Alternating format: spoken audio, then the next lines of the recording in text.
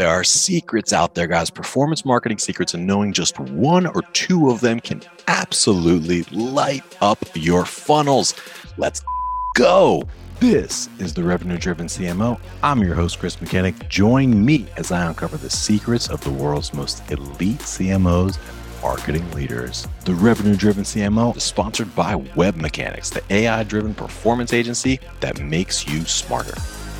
Hey, exclusive for listeners of this podcast, Web Mechanics will do 10 to 20 hours of work for you for free. Literally no sales calls, no BS. Just give them a problem and they will put a team to work for you for free for 10 to 20 hours, even if you're already a client. If you're struggling with demand gen, lead gen, SEO, SEM, Google ads, LinkedIn ads, conversion optimization, if you can't get Facebook or Meta ads to work for the life of you, or you can't figure out attribution, Web Mechanics will take a good hard look at whatever problem you give them, whatever programs you put in front of them, and they will give you an objective, informed opinion, plus some advice from 10 to 20 hours of senior level attention. So I would suggest take them up on this offer. It's ridiculous. Go to revenuedrivencmo.com/free, fill out the 2-minute form, and you will not regret it. Literally zero downside, unlimited potential for growth. So do yourself a favor, revenuedrivencmo.com/free, no hyphens, no punctuations. You will be happy about that decision. Hello, everybody. Welcome to another exciting episode of Revenue Driven CMO. I'm your main man, Chris Mechanic, with a really exciting guest. I feel so fortunate to be speaking with him. He's not a CMO technically. He's actually CEO and founder. He's a lawyer by training originally, turned serial entrepreneur. And currently co-founder at Agorapulse, which is the leading social media automation tool on the market today. I'm really excited to learn more about that. But think about scheduling posts, think about listening, think about ROI analysis across all of your social media platforms, built appropriately for SMBs all the way up to the enterprise. It's an awesome tool. I just signed up for a free trial myself. But ladies and gentlemen, welcome to the show, Emeric Ernoult. How are you, Emeric? Thanks. I'm thrilled to be here, Chris. Thank you for inviting me. You started many businesses. You're a really talented marketer. Like when you think about the tools and the techniques in your marketing, in your personal marketing playbook, you know, like the first few things that you do, say when you start a new SaaS, is there anything that you feel like is a secret that jumps out? It's not the secret to most people, but it's still, for some reason, something that people don't do enough of, or at all. It's spend an insane amount of time asking questions to your potential customers. Spend an insane amount of time, more than reasonable, digging for what is it that they really need. And as you do so, learn how to do it so you uncover the difference between the wants and the needs. Something I've learned in product discovery. The wants and the needs are two very different beasts. Yeah. And if you don't do your job right, you're gonna get the wants, but not the needs. And the needs are what you are out to solve for. Interesting. All right. I like that. That's a really interesting play. Give me an example of that. Like either, I mean, it could be with regard to Agorapulse, or it could be in a previous lifetime, but can you think of an example where you were asking an almost ridiculous number of questions and then finally got to the truth of what they needed? And it was like, yeah, there's an overall rule when you are doing customer discovery. When you are doing discovery, whatever it is intended for, ever intended for, to improve your product or to sell, as if you're a salesperson or an SDR, discovery is getting to the real reason why someone needs you or may need you. And most of the time, the problem is people do not know the reason themselves. It's hidden in there somewhere, but they cannot express it to you in the way it should be expressed. yeah, And you have the task of figuring this out. And in order to figure it out, you have to do something that is not intuitive, and you have to learn. That's a skill you have to learn. And that skill usually is about making them tell the story of how they did something in the past or how they tried to solve something in the past that they need solving, and Hmm. make you describe it to you in a way that you send them back to that moment in the past and say, okay, how did you feel at that time? Like, why did you do it this way? Oh, I asked my brother for a little. Okay, why did you choose your brother, like, and not someone else? Which sounds, that's a weird question to ask, but you really have to go into the very bottom of why they do things the way they do it to Hmm. understand the need. And if you don't do that, then all you're going to get is the want. And the want is, I want reports on my social media. Oh, okay, that's interesting. Okay, tell me the last time you search for answers in a social media reporting. Tell me about that. Where did you go? What did you do? What did you look for? And da, da, da. And then from that conversation, you keep asking, but why did you do it this way? What was missing at the time?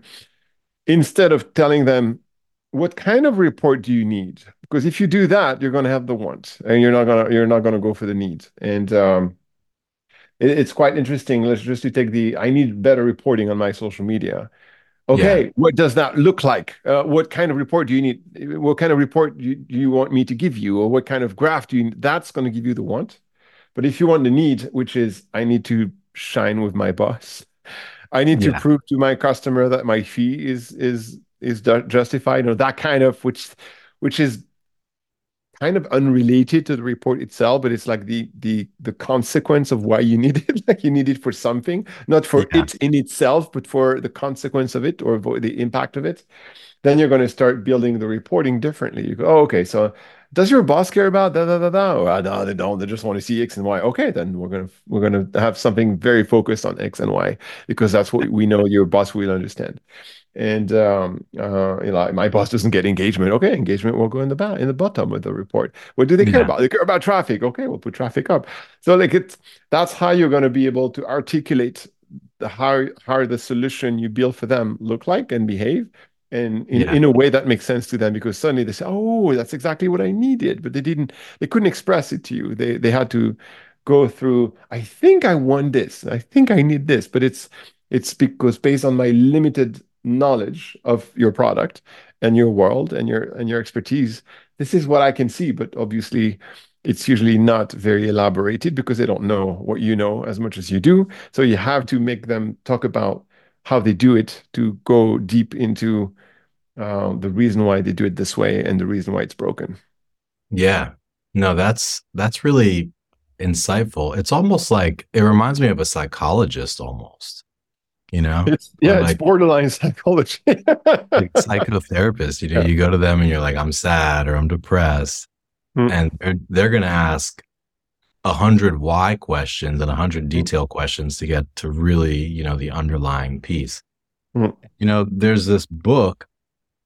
Uh, I'm not the best salesperson in the world, so I did this sales training with Miller Hyman a long, long time ago. Um, but they have this thing that they talk about, a concept. So it's similar to, I think, the underlying need, and they coach salespeople to really ask those questions, mm. but it can be awkward at times, Yeah. like, why did you go to your brother? Like, do Yeah. you ever get a response like, what kind of question is that? No. No, people are happy No, to. because they understand that you're digging around an event, something you did, something they did, and you're trying to understand how they did it, the way they did it, and why they did it this way. So they know it's relating to that that thing that they did, and it hasn't, and you're not interested by anything else. So that they know you're not trying to be awkward for the sake of being awkward. You're asking the Right. question that goes around the stuff that they did to better understand why they did it this way and how you can help them solve it and do it better next time. So like it never feels like it's out of place. It's because we know why we're here. We know we're here to talk about this problem and how you solve it today and how I can help you solve it better in the future. Right. No, it never happened. Like it never felt awkward. It could So feel in a inquisitive because you're constantly asking a lots of questions, and at some point it's like, I want solutions, I want answers from you, not questions. But it's funny. I thought in the early days that it may create awkward situation of me and them, my salespeople asking questions and questions. But actually, what I learned is people like answering questions about what they do.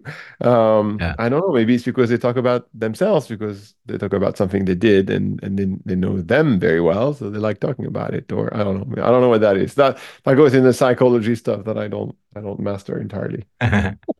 People do like talking about themselves in general. How did you learn this? Did this just come to you intuitively when you had your first startup, or did you read about Oh, this? like the how to ask questions? The how to ask questions and the Yeah, difference between wants and needs. I totally read about it. Yeah. You read about it. Yeah, yeah. There are a couple of books on customer discovery that are good reading. I think one is just called Customer Discovery. So I think that's the title of the book. Yeah. If you go search for customer discovery on Amazon, you're probably going to find it. And there was another one that I like called, I think it's called the Mum Test. I'm not 100% sure, but you can search for it, and if it brings a result, it's probably the one. Like go and make and ask them questions, and like if they were your mom, I either don't understand anything about your world and your tech and your product and everything. Yeah.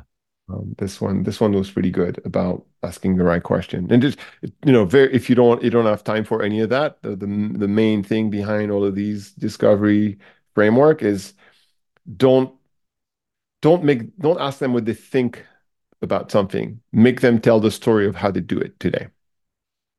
And then Mhm. dig into that story. Why did you do it this way? Why that way? Why did you look at different alternatives? Oh, interesting. Which one? Tell me more about those. And that's basically digging behind how you make that, how you handle that problem today.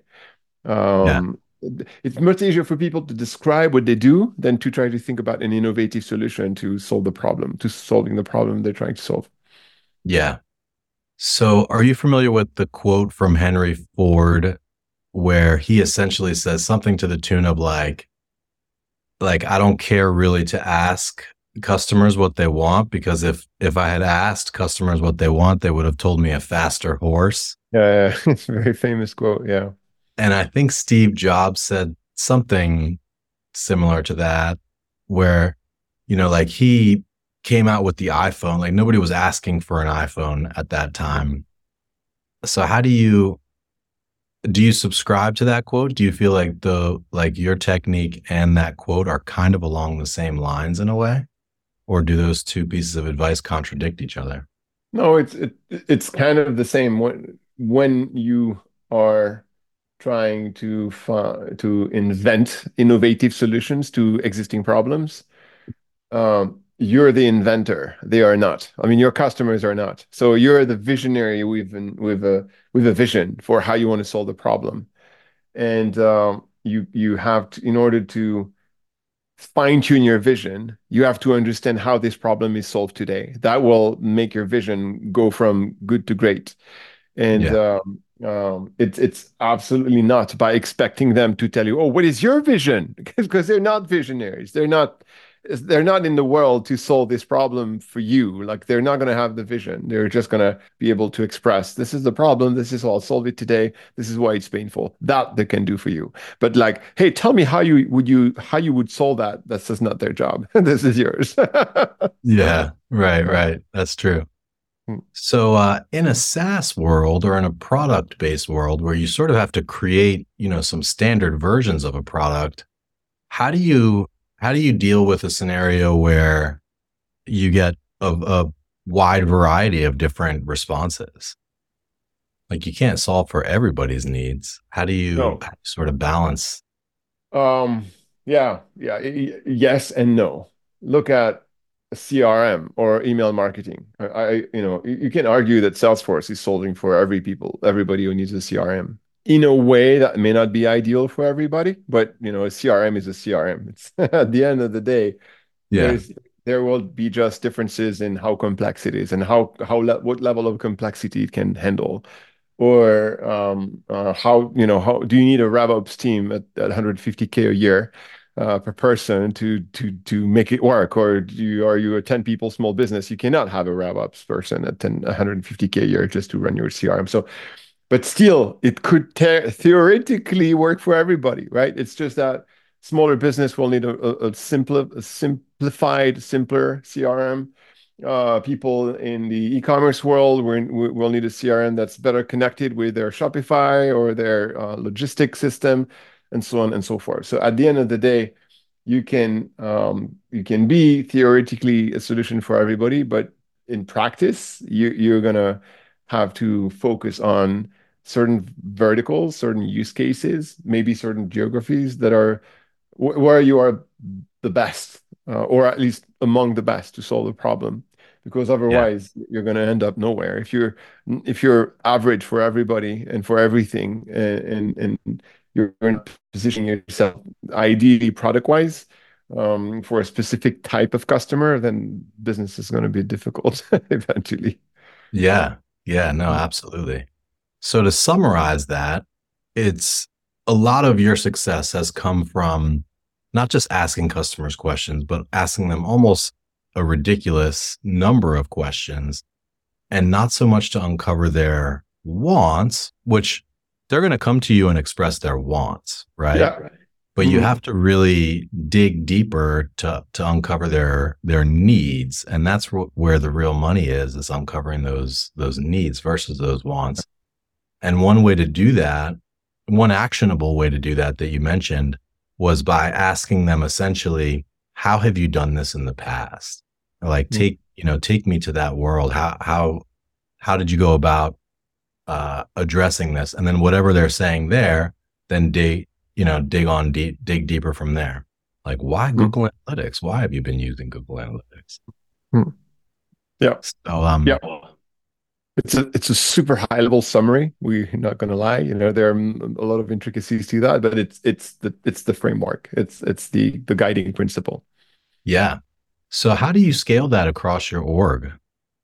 It sounds Well, like your salespeople doing that as well. you train people. Yeah. You initially train people yourself, and when you start having a good quality, good enough team as a founder, you make your team train them, or you make your team create the training framework. And in the early days, it's messy and bumpy because the training is not perfect. Sometimes it's not even there. And as you mature and grow and get bigger, you have specific people who are here to train people. Like in sales, you have a sales enablement function. That's all focus and purpose is to onboard new people and train them and coach them to get better and to become the best salespeople they can become. And you have the same for support, and you have the same for every job in the company. So you have a framework in place, so your people who are in place or who currently exist in the organization can onboard and train the new people who are joining, so they quickly gain the level of knowledge that they need to gain to be able to do the thing that needs to be done, especially when it comes to innovating in the product or to selling the product. Yeah. And then how do you handle like the response data as a founder or an executive leader? So you've trained your team up basically to ask these deeply insightful questions. Mm. They're recording the answers somewhere. I'm not sure if it's CRM or, where it is. But how do you then go about like accessing that data stream in a way that that is or how do you make that data stream accessible, and then like once you get that raw unstructured data back, like what do you do with it to make it useful? That's an excellent question. First of all, it's a challenge. It's a real challenge. When we were a little smaller, when we were like 110, 120 people, I'd say 2 years ago, we were not doing a good job at that. I knew we had to do it. And I knew the data was coming in, was being recorded in Gong and whatever call recording tool you're using. And but it was not stored anywhere in a structured manner that would allow us to analyze it and prioritize based on what we learned from that. Yeah. So since then, what we've done is we purchased a software. The software we bought is called Harvester, and everything is now connected to that piece of software. So every time a salesperson is getting a feedback from a prospect we lose, why we lose them, it goes into Harvester. When we win, it goes into Harvester. When a customer churn and cancel their subscription, the reason why is captured and goes into Harvester. When customer discovery is being done by the product team, it goes into Harvester. And in Harvester, it's going to be categorized by size of customer, vertical of customer, type of customer, money paid by the customer, the revenue of the customer, like, or expected revenue of the prospect, and so on and so forth. And the software is helping us say, okay, what do we need to build for the retail industry? Bam, bam, bam. Here it is, because we've spent months gathering that data. So for months, Wow.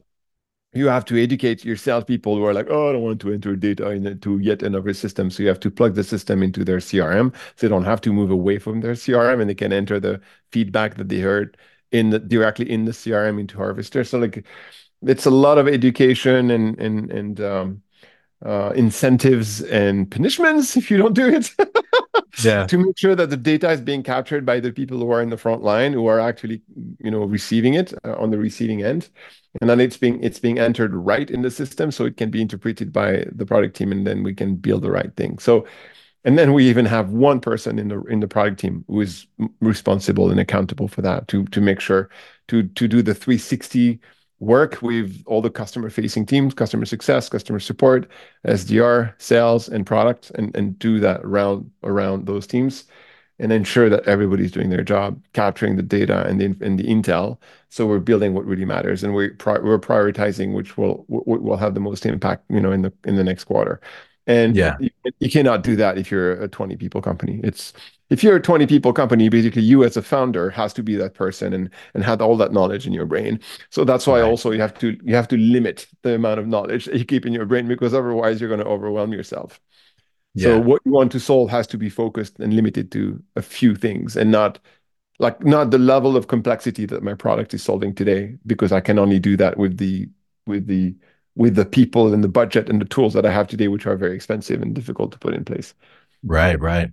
So Harvester is a SaaS. How do you Yeah. spell it, or what's the URL? I just searched for it and It's like harvest, like you harvest like a crop, and TR, not TER, TR. God, we'll definitely include that in the show notes. Well, I mean, I can just tell that you're incredibly talented, incredibly smart. I'm excited to learn from you and to learn more about you. But let's talk about Agorapulse a little bit. I'm curious, just to like take me back to the beginning. Like, where did the idea come from? Where did the inspiration come from? Like, what's your startup story? Yeah. So the startup story goes back 23 years ago.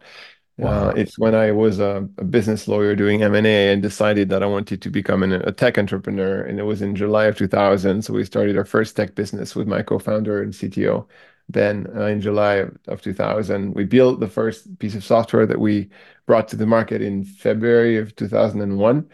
As you may or may not know, in March of 2001, the internet bubble burst. It exploded, and then everything was in pieces back then.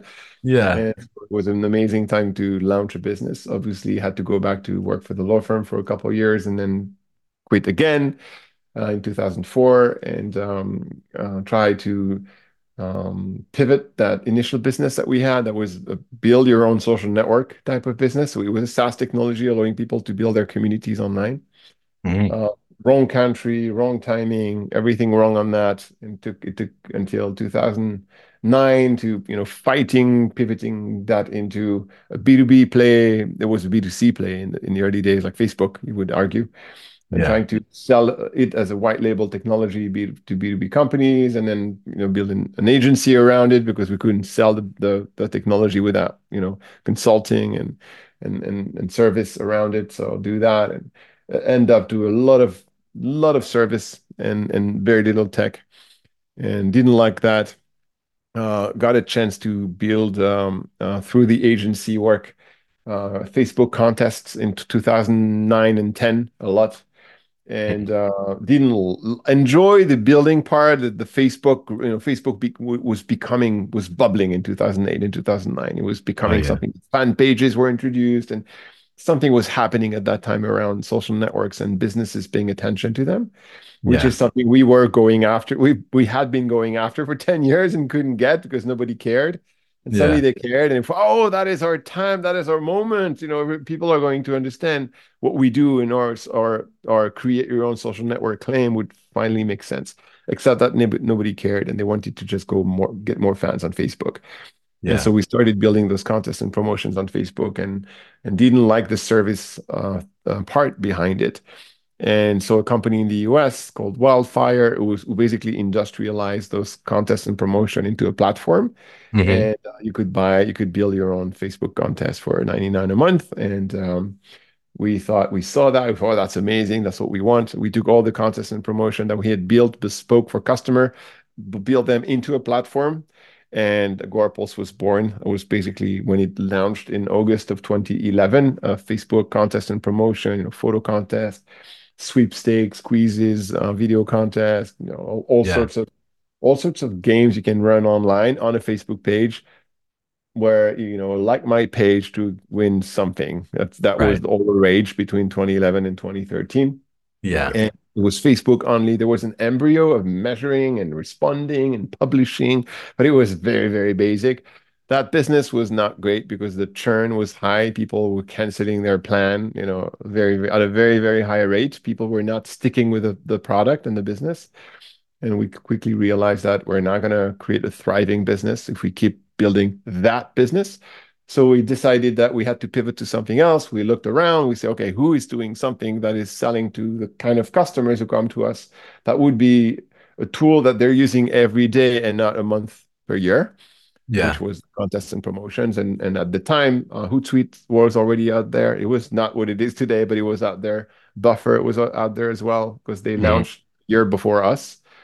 And we saw that. I said, that's what we need to do. And, Sprout was very basic. They launched at the same time we launched, I think, at the time. But we saw that emergence of tools that help you manage your social presence. And we thought, hey, they are selling to the same people we're selling to, but they're selling them something that they can use every day and not just temporarily for a one-shot thing. That's what we need to do.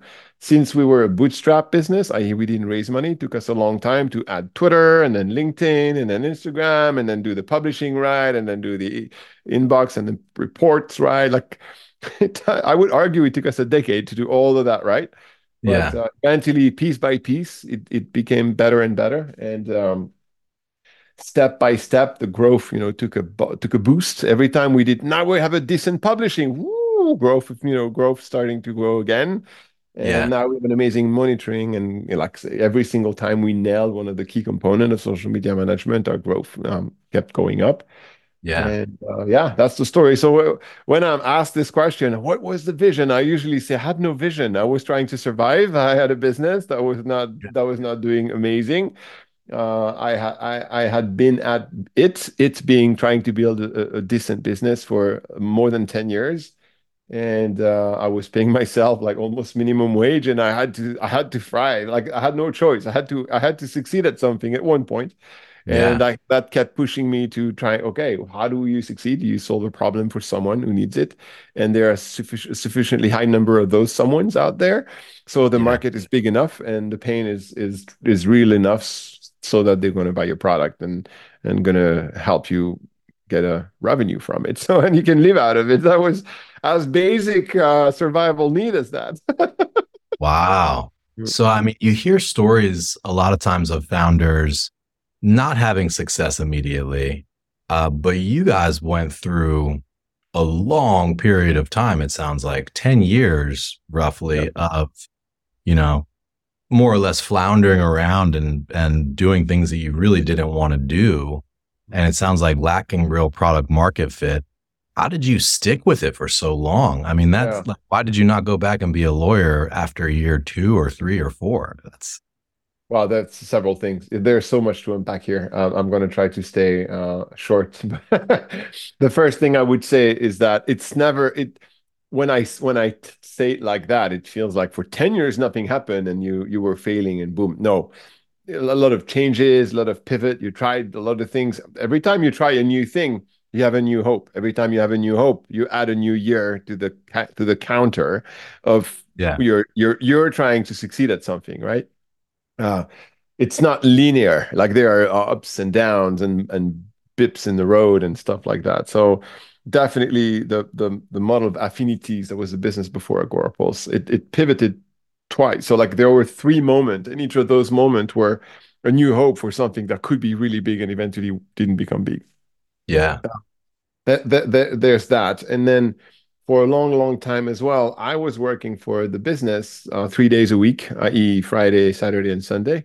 And Mhm. I was running someone else's business 4 days a week, Monday through Thursday, just to make a living. So for 3 or 4 years, I was managing someone else's company for 4 days a week and making revenue out of that and doing, accounting and finance and support and everything for affinities in the evening and on weekends and on one and Mhm. 1 day, full day a week. And my co-founder was working full time building the product. Was just the two of us, so that was as simple as that. So Yeah. it was not as simple as I said it, but it was definitely me and him trying to build something for a long, long time and not succeeding at it. I so that was for affinities. I think there's definitely an ego thing. You don't want to say I failed and go back to whatever. I did it Yeah. in 2001. I went back to my law firm. So quit the law firm in 2000 and then launched. And a year after, I had all my savings were gone and I had to I had to get a job. And the first thing I did was go back to my ex-employer and say, please, can you take me back? And I think Dang. he liked me, so he took me back. Yeah. Um, but then after I quit again, I could not go to the same law firm. Like my ego couldn't have taken it. And at one point, I always had the hope like something's going to work. Something's going to happen eventually. I don't know. I think entrepreneurs are a bit crazy. They have a hope for something, even if there's no reason to hope for anything. I think that's what makes us a bit crazy and special at the same time, and able to take on all that level of risk and pressure like other people could not take because it feels so freaking risky. Yeah. Um, Risky meaning your chance of success are so small in reality that it feels like, why are you doing it? You have one chance out of 50 to be successful and make millions. Why are you doing it? So, Yeah. I don't know. I like that one chance. I'm Yeah. gonna take it. So was there a specific moment or year or like a specific time that you can remember where you really uh you found the product market fit and you gained traction and you were super excited and you were like, wow, this is working. Like it's time to scale this. Do you remember that moment? Yeah, that moment happened when we broke even, basically in the year that followed. So we broke even in November of 2015 at 100,000 euros of MR, of monthly recurring revenue. Mhm. And I remember that month very well because it was in the beginning of November, and I decided to rent a house for Christmas for 3 weeks on the beach in Brazil to go kite with my son and my Yeah. wife. So that was my gift for you did it, my friend, you broke even. And I remember it well. And then from that point forward, we grew 150% the following year. So we moved from 100K to 250K a month in one year. And the two there's it's a combination of lots of things that makes you get to some level of success at some point. But the two main things are the following. The number one thing is that when the product was not good enough and not ready, I still built the foundation to get the traffic and the recognition and the mentions and the share of voice that I would need once the product is ready. So Mhm. I did the SEO, I built all the content to drive traffic to the website for the right keywords. I built the right relationships with the right bloggers and the right influencers at a time where my product was a piece of crap. And I knew it, but I anticipated that once the product will be good enough, if I have not done all the work that will create the voice amplifier for me to be able to tell the world, oh, now the product is good enough, come to me and use it. If I had not built the system and the channels and the source of traffic for that to happen when the product is ready, then what's going to happen? We build a product silently in our garage, nobody knowing we build anything. And once the product is out there, we open the garage door and yell to the neighborhood, but there are only two neighbors around and nobody cares. And Yeah. that's usually what founders do too much of. They work on the product, and they don't prepare for when the product is ready, to give that new product that is now amazing the visibility it deserves. And Yeah. that's I think that's the number one thing that made us thrive in 2015 and 16. It's because of all the work I've done in 11, 12, 13, and 14 to create the framework for visibility, to allow us to be visible when we are ready for prime time. And I Yeah. think That's so that's smart. and it's a very hard thing to do because you're basically working to promote something that's not there yet. So Right. it's not motivating because it's not there. The product is crappy and buggy and it's missing everything's missing. Yeah. But you still and it's going to be ready in 18 months, 24 months. That feels like for fucking ever in the future. So it's really, really hard to have the motivation to write the piece of content that is talking about that thing and attracting the traffic that's interested about that thing that you will have in 2 years. You know what I mean? Yeah. Yeah. That's Yeah, very difficult to do. absolutely. But you have to do that basically. If that's your trajectory and your bootstrap, which was the case for us. So you cannot spend a $1 million on Facebook ads just to make the world know faster about what you do. You have to anticipate your future state. Yeah. So that was one. And the second thing is do something much better than everybody else. So you have a story to tell. And that one thing we did in 2014 was we were the first social media management software to invent the social media inbox. So instead of giving you a lot of columns with a lot of content in each column, like one column for DMs for that Twitter account, one column for mention or that other Twitter account, one column for DMs or that Facebook page, and so on and so forth. If you have dozens and dozens of them, you have hundreds of columns. That's how social media was managed in 2013 and 12. So in Yeah. 2014, we invented, you just need one inbox that looks like your Gmail inbox and everything goes in there. And we were the first piece of software doing social media, applying the email logic to incoming social media content. And Mhm. that changed our world because now suddenly we were doing something much, much better than everybody else. Yeah. Yeah. So No, that's that makes a lot one of sense. need. Hmm. That makes a ton of sense.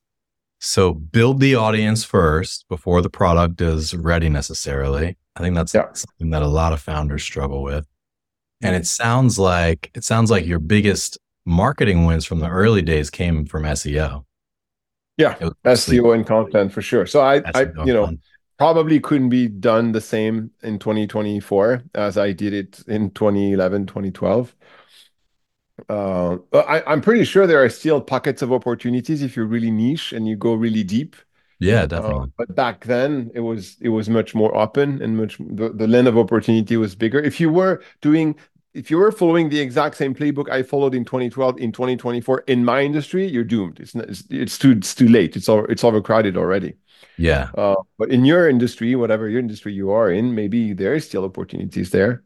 It depends, but definitely for us that was and it's evergreen. It keeps giving. That's Yep. a quite in when you're starting up, it's quite an efficient growth engine. Yeah, absolutely. And what was your playbook back then? Was it basically keyword research, publish blog Yeah. posts, build links? Keyword research, public blog post, seize opportunities in the news. I remember one of our competitor one day changed their pricing, and I was doing that all the time. They changed their pricing at like 4 p.m. and then a war happened on Twitter against them. Oh, they changed their pricing. It's insane. It's crazy. I went home that day. I perfectly remember in my kitchen with my laptop. It was 9 p.m. and I said, I'm quite tired, but I'm pretty sure if I write a blog post now about them changing their pricing and I call the blog post alternative to them, and I start listing, hey, they're just in their pricing, blah blah blah blah. This is where you can find. This is why it's not a good thing for you, and these are all the alternatives that you can use. And then I started to go on Twitter and say, hey, I hear you're pissed about X changing their pricing. Here's a blog post that tells you about alternative. Then that blog post went viral very quickly because it was all the rage on Twitter. And it was probably 11 p.m. or midnight in Paris, but all these people were in the US, or they were still up and talking about that pricing change they were pissed about. And I think 2 days later, that my blog post ranked number one for their brand name, not for alternative to X, but just for X. It was crazy. So Wow. I was doing that all the time, like seizing opportunities and say, oh, there's something here. If I go very, very fast and I'm the first one, I'm going to beat everybody else to it, and I'm going to be the number one post. And the alternative to X. I wrote a couple of those, and they were number one on the brand search for that competitor. Trust me, they hated Wow. me for that. I'm sure they did. Yeah. They probably had entire strategy meetings just about you guys. How do you make them go down? And they eventually went down, but it took like 10 years. Yeah, right. Awesome, man. So that could still work, like news Yeah, jacking. That still totally. works today. Yeah, it can still Uh, work. so let's flash forward to today. What's really driving your guys' revenue and growth engines from a marketing perspective? Is it still mostly organic? It's a great question. It's a great question because yes and no. Yes, organic is still driving most of our traffic, but no, because it's not. It reached a tipping point that we're not going to be able to break. Like we have kind of a glass ceiling on our head. We Mhm. cannot go beyond the numbers we are currently getting from that growth engine, and we have to go beyond that because we have to grow and to keep growing. And adding 30% of growth or 20% of growth year over year on 5 million is not the same thing as adding 20% on 10 and then 20 and then 40. And so Right. you have to keep changing your gears, and you have to keep changing the scale of what you do and how you do it. Yeah. And organic is great, and it's amazing for early days. It's amazing for bootstrap company because we're bootstrap. We never raise funding. Mhm. And it's amazing for companies that are targeting small businesses that are quick to make a decision for 99 bucks a month, 49 bucks a month. Boom, boom, boom. Yeah, yeah, looks good. Subscribe. We'll see how that goes. But those business also churn at a higher rate. And if you have, they can help you go from 0 to 1, 2, 3, 4, 5 million pretty well, pretty quickly. But if you have to go from 20 to 50 millions, then it's a different story because you have to add so many of them that Yeah. the scale at which you have to attract new business is completely changing. And we had to change our perspective on our growth engine and move from a pure inbound SMB, self-serve, come to my website, sign up for a free trial, and put your credit card and become a customer type of growth engine to Mhm. an engine that's like, okay, we need customer who are in North America and Western Europe, especially France, Germany, and the UK, who are in retail, have at least 50 different locations, 500 employees, and a 10 people marketing team with at least one person in charge of social. That's Mhm. a very, very specific target versus let's put a blog post out there about alternative to X competitor. Yeah, Right. which is going to work great, but it's going to bring you all sorts of people, most of them not being the type of customer you want to have because they're not going to be ideal for you, i.e., the problem you solve for them is not going to be big enough. And the price you're selling it for is going to be too big for them, even though it's a very small price for you based on how Yeah. much money you spend to build the product, and so on and so forth. So as you grow and as you get to places where your task now is not to go from 0 to 10 million, your task is to go from 20 million to 50 million and maybe 100 million at some point. The type of customer you need to attract become different. They evolve over time. Yeah. And you cannot go after those larger customer by doing a blog post at midnight in your kitchen, mentioning your pricing change of your competitor. You have Yeah. to have a repeatable and scalable process to crank more and more and more of those and bring them to you instead of putting content out there that maybe they will see and maybe Right. they will click on it and maybe they'll end up on your website. No, there's no, you can't work, we can't live with maybes. You need X number of retail company, more than 500 people, 50 locations in Western Europe, in North America, Yeah. come to your online event or your offline event every month and convert X percent of that to discovery calls, which Y percent will convert to a demo, which Z percent will convert to a customer with an average amount of probably 3 times as much as or maybe 10 times as much as what you were selling your product before in the Right. self-serve inbound manner. So it's a completely different growth engine, and it's a big challenge. It's really, really difficult.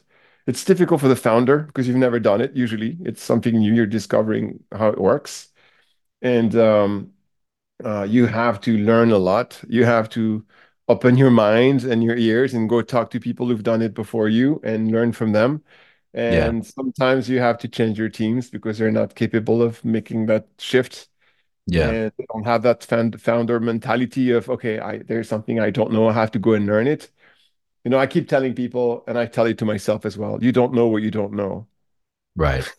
You don't know what your blind spots are because you don't know them because you look in the mirror and there's nothing in there. So you can't know. Well, there's a car, but it's invisible, right? Because it's in your blind spot. And Yeah. you need someone who sit in the back and hey, there's someone here. Don't don't change lane right now. And you need the same thing as a founder or as a professional in general. Who can you surround yourself with so you have as few blind spots as possible? Yeah. And you have a few things as possible that you don't know, that's going to be a blocker to your business, to your growth, to the growth of your business. Yeah. So it sounds like in the example, like with retail, 50 plus locations, you're talking about outbound, basically, like Yeah, outbound one prospecting. yeah, outbound. So outbound can mean a lot of different things to a lot of different people, and even internally, we have a lot of arguments about what outbound means. For me, you can do outbound marketing and outbound sales. And what that means is instead of putting stuff out there and hoping for them to come to you, which would inbound would be, you're basically going to them and say, "Hey, are you interested by X?" "Yes, I am." "Oh, I have X for you. Come and check it out." Like X would be a webinar about a problem they're having and how you could solve it. And it could be an online event where they can learn from peers and they can learn from other companies that they admire and they respect. Like whatever. It's you going to them and bringing them into your world not necessarily being your product, but being the how you see the world, how you solve for the problem that matter for them, and you bring them to you instead of putting that stuff out there and hoping they see it. That for me, that's the Yeah. main difference. So you can do outbound marketing in a way that you're doing your marketing is targeted at getting that guy and that girl and that lady over there working for the company, the type of company you want to attract, and making them notice you because you are actively going after them, so they notice you. Instead of, I put that blog post, I hope they search for that, hopefully in the next 24 months. You know what I mean? That's the Right. difference. Right. Yeah. Yeah. Mm. Yeah. You just gave me a brilliant idea.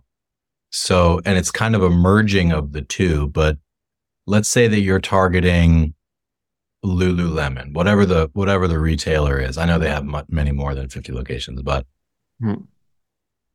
like tear down like pieces. Like here's Lululemon's social strategy and what they're doing right and wrong, Mm. or even comparing three retailers' strategies against each other. Mm.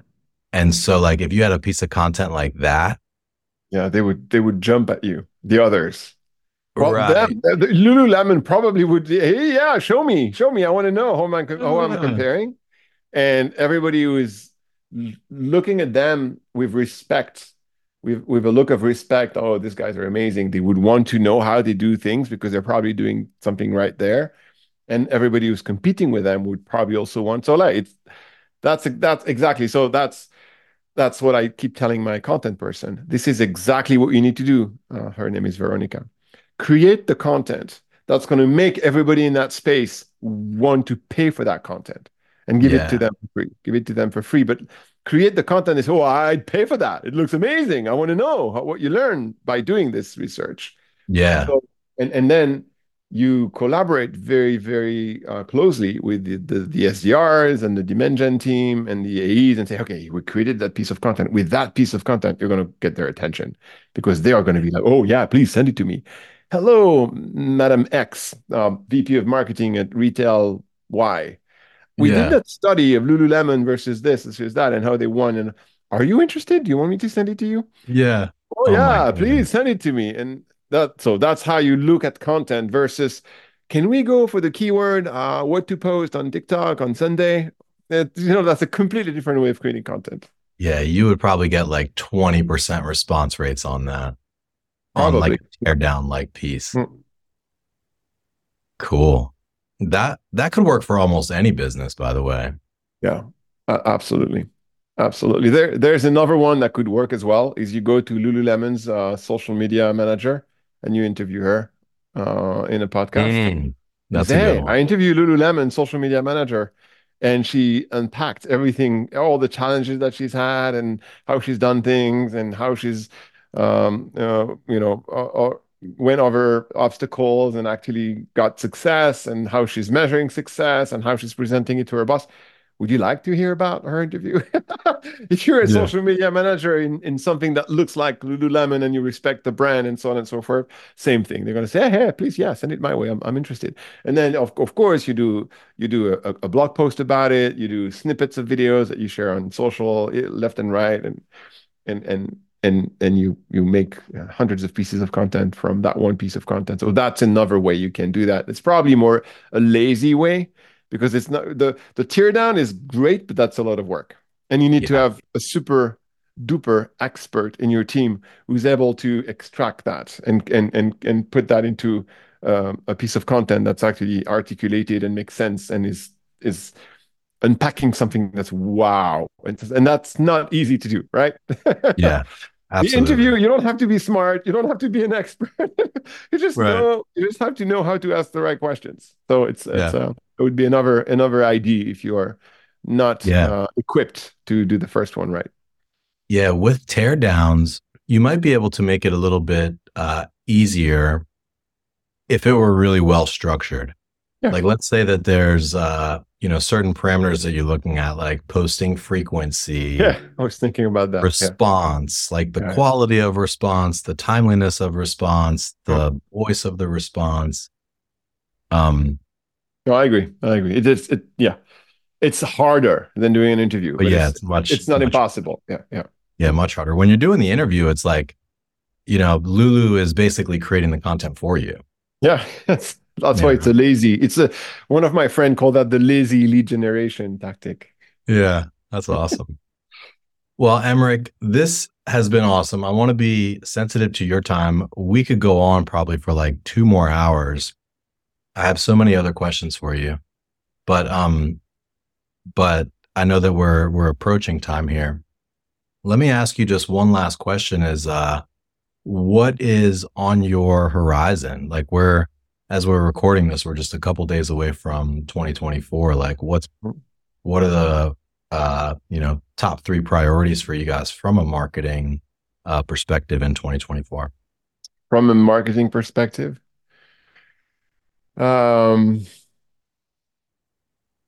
Or maybe there's just one big thing that's number one, two, and yeah, three. there are things that we have on the product side of things. So on the product side of things, I'm very excited about our advocacy feature because, as we mentioned, proving the business impact of social media is my big vision, is what I want to bring to the world. It's our unique approach to the problem we solve. Like we don't solve the chaos of social media by only making social media easier to manage and respond to and publish to and so on and measure, which all of our competition could claim the same, but we're doing it with the intent of helping you prove the value of what you do, and that's what our social media ROI feature that we Mhm. released a year ago was thought for. And then we realized it's actually quite hard. It's connected to Google Analytics and gives you conversion and revenue that you get from organic social. And Mhm. we realized that for most customers, it's hard to do on your own. You're the social media manager or the marketer, and you're trying to get those revenue and conversion just with you and your profile. And in most instances, the impact you were able to create was not that amazing, and it was disappointing.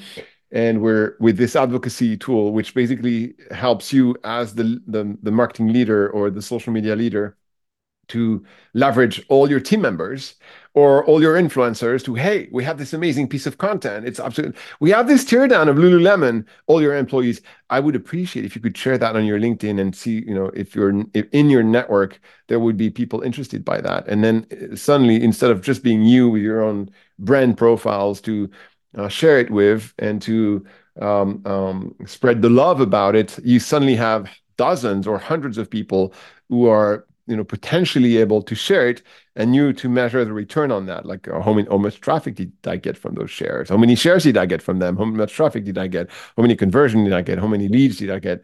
So I'm excited about that because it's an amplifier to something I already believe I want to solve, which is proving that social media actually works as a That's marketing so channel. powerful. I mean, think And about it's, a large company, mm, like let's say you have 1,000 employees.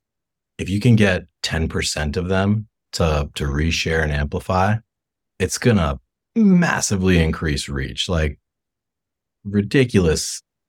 That's awesome. That's a yeah, really and obviously those software they already exist, but we approach it the same way we approach or how we build Agorapulse. It's a very lean and simple advocacy tool. It's already included. It's not another product that you have to pay $1,000 for. You can test it for free. You can have 10 employees or 10 advocates in it without paying zero. I think we went for I forgot like 99, 49, for 50, like I don't know the price per employee, but it's very, very affordable. So I mean any small and medium business can actually try it and see if it works for them. And it's again a very lean and simple way to do it versus a bloated. The problem with all the advocacy stuff we've seen outside there, they become a huge tool of their own. We didn't want that. We just wanted for the marketer or the social media person to build a team of people who are eager to help spread the word and have a yeah, super simple system for them to let them know via email that the word is ready to be spread. And mhm, use AI to create different variation of the content, how it can be shared, and then track what happens after the shared with our unique patent pending technology of return on investment tracking. yeah, And that's again, it's a multiplier. It has a multiplier effect, and it will be in the product like I think next week without needing to add anything or pay for an add-on or talk to another salesperson. So I'm excited about that awesome. on the product side and the potential for our vision to become more and more of a reality, helping people prove the value of what they do on social. And on the marketing side, our big challenge is we've never really done, except for agencies, because agencies were a big ICP, ideal customer profile for us for a long time, still is. But except for agencies for whom we build specific content and online events and that kind of stuff, we never really verticalized our marketing. And we're starting to do that. And that's one of the challenges that we need to nail. Like how do we be more specific for a retail vertical or hospitality vertical or a B2B vertical, like depending on the ICPs that we're going to go after.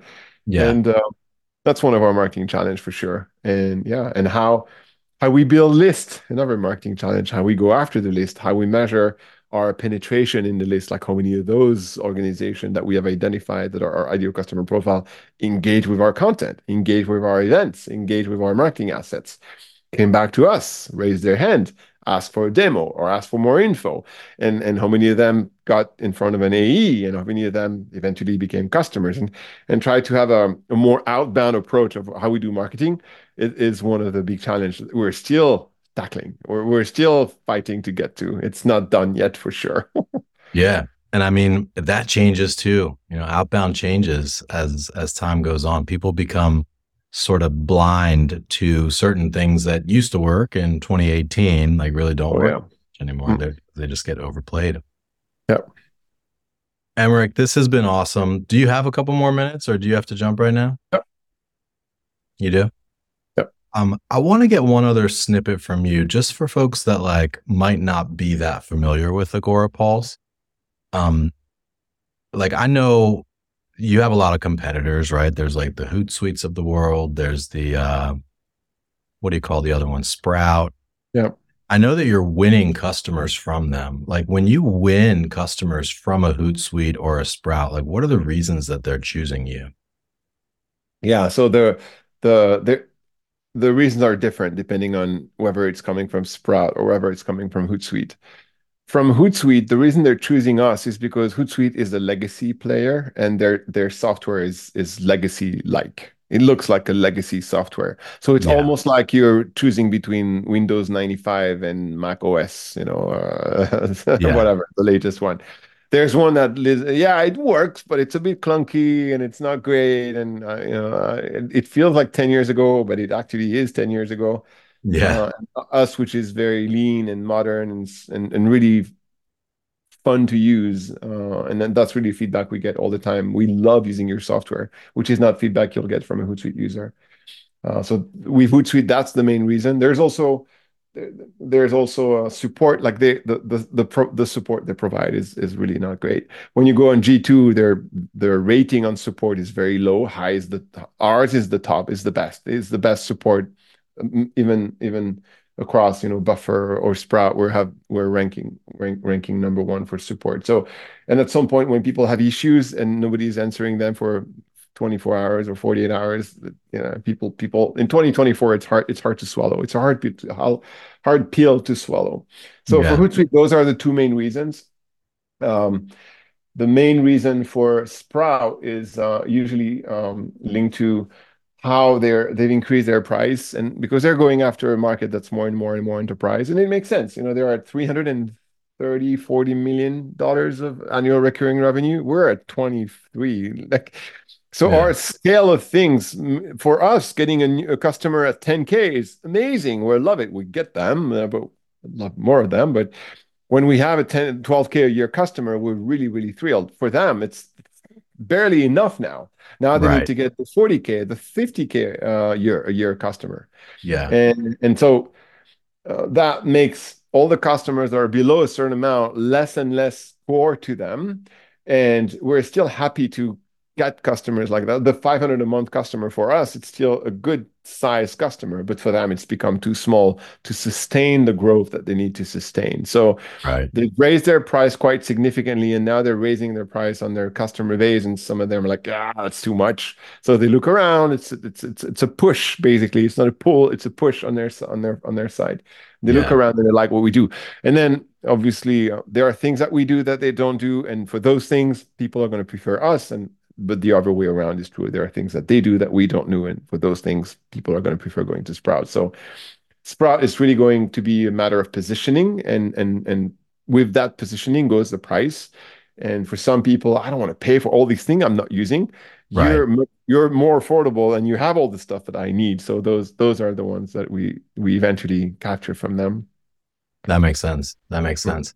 So, what is the real sweet spot clients, or who are the real sweet spot ICPs? It sounds like multi-location retail, Yeah. agencies. Are there any others that you like a lot? Yeah, multi-location restaurants, governments. We have a ton of cities and states, and we have the French Army. We used to have the U.S. Army as a customer. I don't think they're a Really? customer anymore. Yeah, self-serve. That was funny. We have a lot of universities. Higher ed is also big. Um, yeah, so the problem with that, it's a bit all over the place. So when we do our outbound motion, we have to pick the ones that pay the highest, pay mostly annually and not monthly. And so like that's how we choose what vertical, what type of customer we're going after. Yeah. But those are the majority of customers we have. Yeah, and we have some gaming customer, but any customer, any business who has an active presence on social is going to be a good customer for us, because the level of complexity and shitload that they have to deal with in terms of number of comments and posts, and it's all over the place. And so gaming is a good candidate for that, because people are very excited about their games, and they have usually a couple of social profiles per game. They have many, many, many games. So it creates a whole chaos of social that they have to maintain. So that's one example. And any business that fit that profile is going to be an ideal customer for us. But unfortunately, there's not, like gaming is a big industry, but if I was only doing social media for gaming, I probably wouldn't be where I am today, because I would be way too small. So I couldn't build what I'm building today. So you have to appeal to a lot of types of businesses, but still go after the largest ones, like the largest groups. And the ones you mentioned are the largest, like agencies, 30% of our customers, I think. And retail, multi-location also being restaurants, food and beverage, or hospitality. They're great customers. They're a great fit for us, because we solve a big enough problem for them, so they're okay to pay what is a reasonable price to pay based on the, whatever, how many developers do I have now? 50 or 55 who are all costing an arm and a leg, and very smart Yeah. people, but very expensive. In order to feed those teams, we have to add customers that are paying more than 49 a month. Right. I hear you, man. Yeah. Well, this has been awesome, Emeric. I really, really appreciate it. It sounds like you guys are really doing amazing. You're occupying, you have a solid position in the market. Like I've seen your reviews and your rankings on G2. So I'm confident that you guys are going to continue growing and hopefully have a great 2024. And I really enjoyed this interview. This was awesome, man. Thank you. That was good. Yeah. Yeah. I enjoyed it too. Cool. So for everybody listening, if you enjoyed this or if you learned anything, we'd really appreciate if you share this with a friend or drop us a 5-star review anywhere you get your pods. Emeric, any parting words, or for people that would like to learn more about you and Agorapulse, like where would you direct them? They should go on LinkedIn and find me on LinkedIn, EmericarNoult, and I'm always happy to accept new invitations on LinkedIn when there is a note that tells me, hey, I heard you in that podcast, or I saw you at that conference, or whatever is the context, so I can accept, because I receive a lot of invitation that I'm not going to accept if I don't know who they are. But if I know that you're coming to me because you have questions or you're interested by learning more about something that I shared, I'm more than happy to accept the invitation. So that's the best way to get a hold of me. Love it. Love it. All right. So include a note on the invite and LinkedIn. Noted. Cool. Well, that was another exciting episode of Revenue Driven CMO. Emeric, stay on the line just one sec. We'll wrap up. But for everybody else, we'll see you next time. And that's a wrap. Thanks for joining us here today. For show notes and other episodes, visit us at revenuedrivencmo.com. That's revenuedrivencmo.com. And hey, exclusive for listeners of this podcast, Web Mechanics will do 10 to 20 hours of work for you for free. Literally no sales calls, no BS. Just give them a problem and they will put a team to work for you for free for 10 to 20 hours. Even if you're already a client, if you're struggling with demand gen, lead gen, SEO, SEM, Google ads, LinkedIn ads, conversion optimization, if you can't get Facebook or Meta ads to work for the life of you, or you can't figure out attribution, Web Mechanics will take a good hard look at whatever problem you give them, whatever programs you put in front of them, and they will give you an objective, informed opinion, plus some advice from 10 to 20 hours of senior level attention. And that's just because you're a listener of this podcast. So I would suggest take them up on this offer. It's ridiculous. Go to revenuedrivencmo.com/free, fill out the 2-minute form, and you will not regret it. Literally zero downside, unlimited potential for growth. So do yourself a favor, revenuedrivencmo.com/free, no hyphens, no punctuations. You will be happy about that decision.